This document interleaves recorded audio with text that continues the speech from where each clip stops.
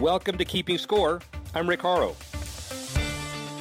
Each week we bring you insights from the playmakers, deal makers, and rule makers in the world of sports. I'll give you my take on some of the items of the week using my 30 years of experience doing deals for teams, leagues, and players in the $750 billion business of sports. Plus, we'll talk with a central figure in the sports world. The views expressed in this podcast are my own and do not represent the views of Reuters. Let's get started. In 2014, technology mogul Vivek Ranadive bought the NBA's Sacramento Kings. Since then, the franchise has been infused with what Ranadive, the founder of Tibco Software, calls NBA 3.0. MBAs might call it what he preaches customer relationship management. But he often describes the mentality as one that's maniacally focused on the fans and uses a ton of technology to do it.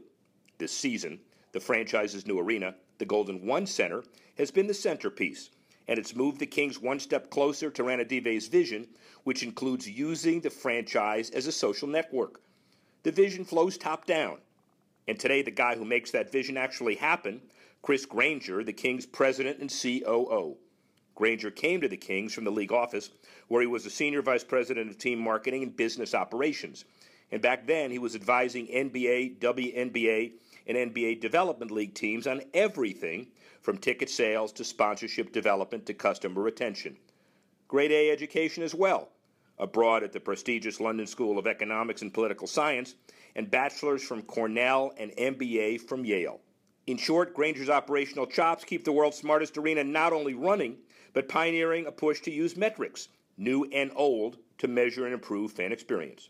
Here's my recent discussion with Granger about how the pieces come together. Keeping score in the boardroom, we've got a whole bunch of different perspectives on the trillion-dollar business of sports. We've had owners, we've had executives, we've had players, we've had mayors.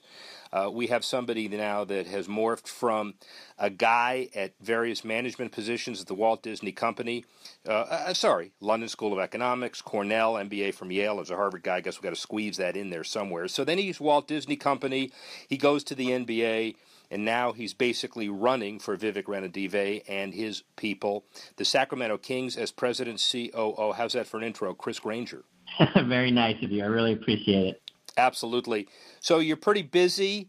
Sacramento went from, frankly, a kind of middle market team. It still is, but when you look at the Forbes numbers, it's ranked number 19. It's kind of right in there. But what does an arena do, Golden One, and the opening of that arena? It's an incredible building, incredible downtown development opportunity. What does an arena do to the economics of where the Kings stand today and in the future? Well, I mean, Golden One Center it's bigger than basketball. As we've said all along, the fight and the ultimate win to keep the Kings in Sacramento, Vivek leading what's ultimately a $1 billion investment into downtown Sacramento between Golden One Center and about 1.5 million square feet of mixed-use development, restaurants, bars, hotel, condos, retail stores.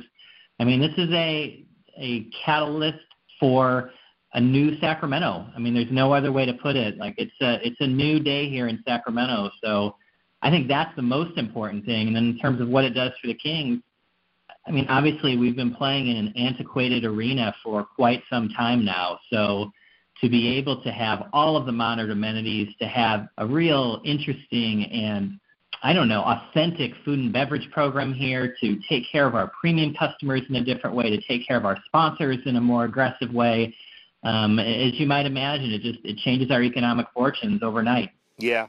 So you've had about 250,000 people visit the building thus far. You've had Kanye West and other major acts as well. You made the statement that it's more than just basketball, which it clearly is. How important is this as a real estate catalyst relative to, let's say, others around the country?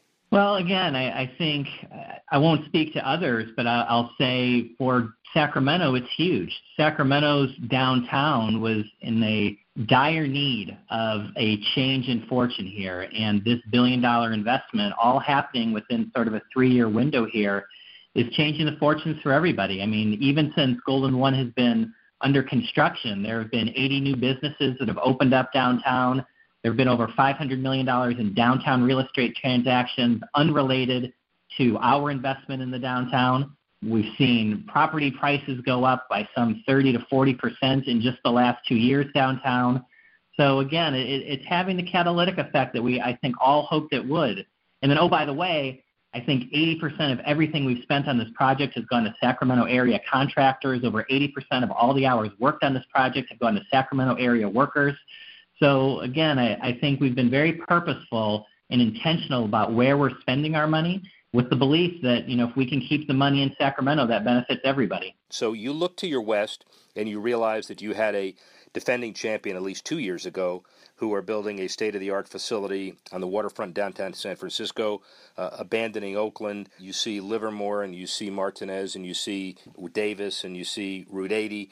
And its geography, it's an international show, but as far as what the market area looks like, do you view this as a kind of compatible market with two basketball teams from Reno to the Bay Area, or do you see it fighting for every fan and every dollar? If he's not a Kings fan, he's a Warriors fan, and vice versa?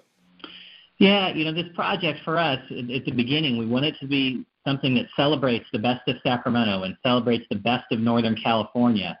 So whether it's the commitment to sustainability, as you know, this is the first LEED Platinum certified sports venue in the world, the only sports venue in the world that gets 100% of its power from the sun. Obviously, we're doing some amazing things from a technology standpoint. The building is a technological marvel. It has as much connectivity in the building as a small city. Obviously, it has an amazing design as well that incorporates the outdoor into the indoor through these just wonderful airplane hangar doors. And we'll be playing the world's first indoor-outdoor basketball games in the NBA here real shortly. So again, I think this project celebrates not just Sacramento, but all of Northern California. And again, we're here to compete, and we're here to compete on a global stage. So yes, we want to get all the fans in Northern California, but we want to do things that attract concerts from around the world. We want to do things that attract the best family shows from around the world, and we want to do things that make this a destination for artists, for players, and for fans alike. Well, Chris Granger, it's not baseball, clearly. The have-nots baseball, a really key determiner is the local television deal. When you look at the economic rankings, again, outsiders do it, but you see the Knicks and Lakers in 1 and 2 because of their markets, regardless of how they are on the floor. And then you see some of the middle markets. I guess one of the beauties of the middle markets and where you are is Sacramento, you guys, Oklahoma City, Orlando, Utah. You can be very successful, I assume, even given the limitations of your market, the way the economic structure of basketball is set up these days. Agree or disagree? I think that's right. I think that's something that the commissioner and the prior commissioner and all of the owners have been focused on for quite some time, creating a system whereby, if well managed, you can be profitable and compete for a championship. And I think that's the real value of the NBA, is that the ability to attract players, the ability to be successful on the court, or the ability to turn a profit is not required or is not defined by the size of your market. You guys are a high-tech, best-in-class. You know what best-in-class is. It's kind of interesting because you were involved directly in the NBA, for lack of a better term, best practices committee when you were there. They had the best group of folks sharing information of any of the major sports, and now you're working with a team, and you guys are out front on technology side of this. Are you frustrated because you can't move fast enough in the technological world, or are you excited because you're ahead of the pack?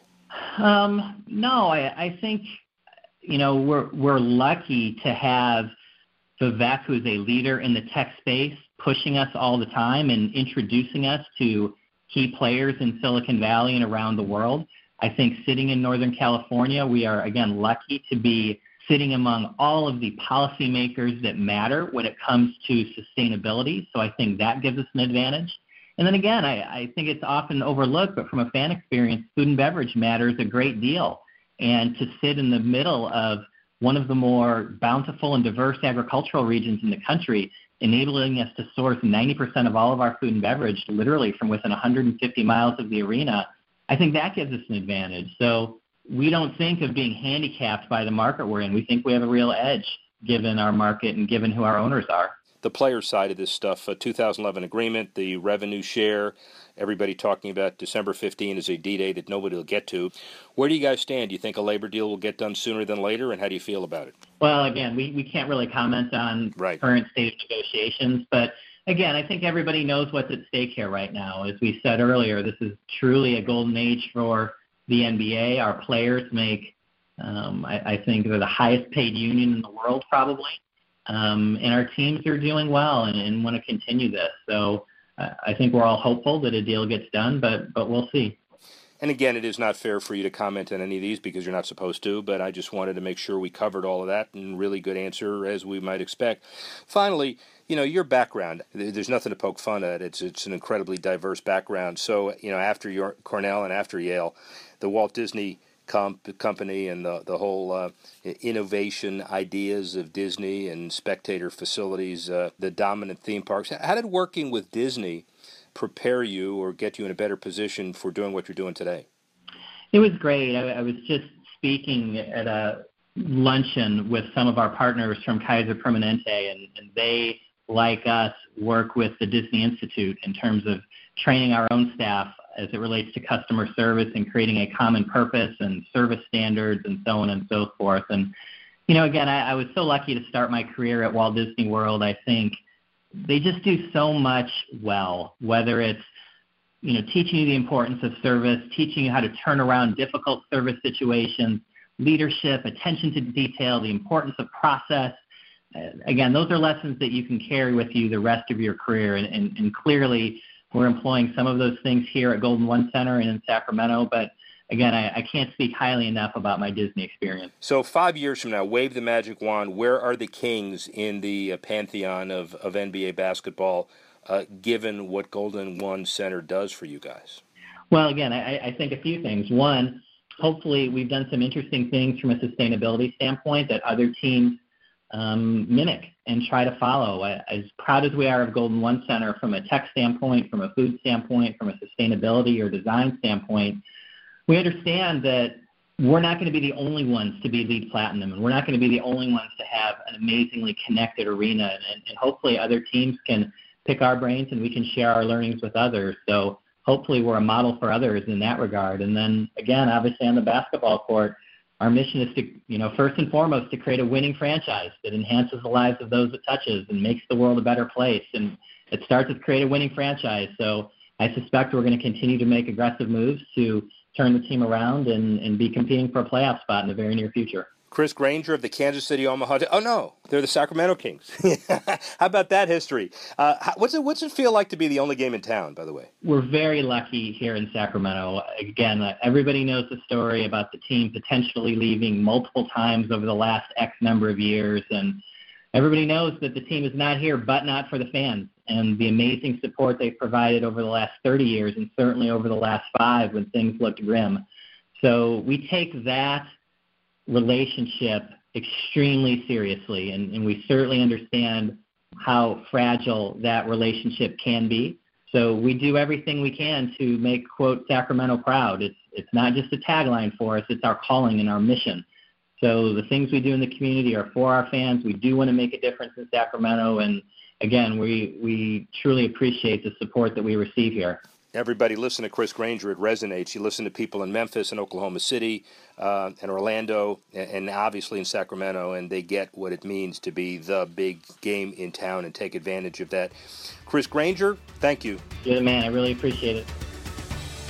Thanks for listening to this edition of Keeping Score. I'm Rick Horrow. The producer of the show, Alex Cohen. Associate producer, Bethel Habte. Assistance provided by Tanner Simpkins and Carlos Waddick.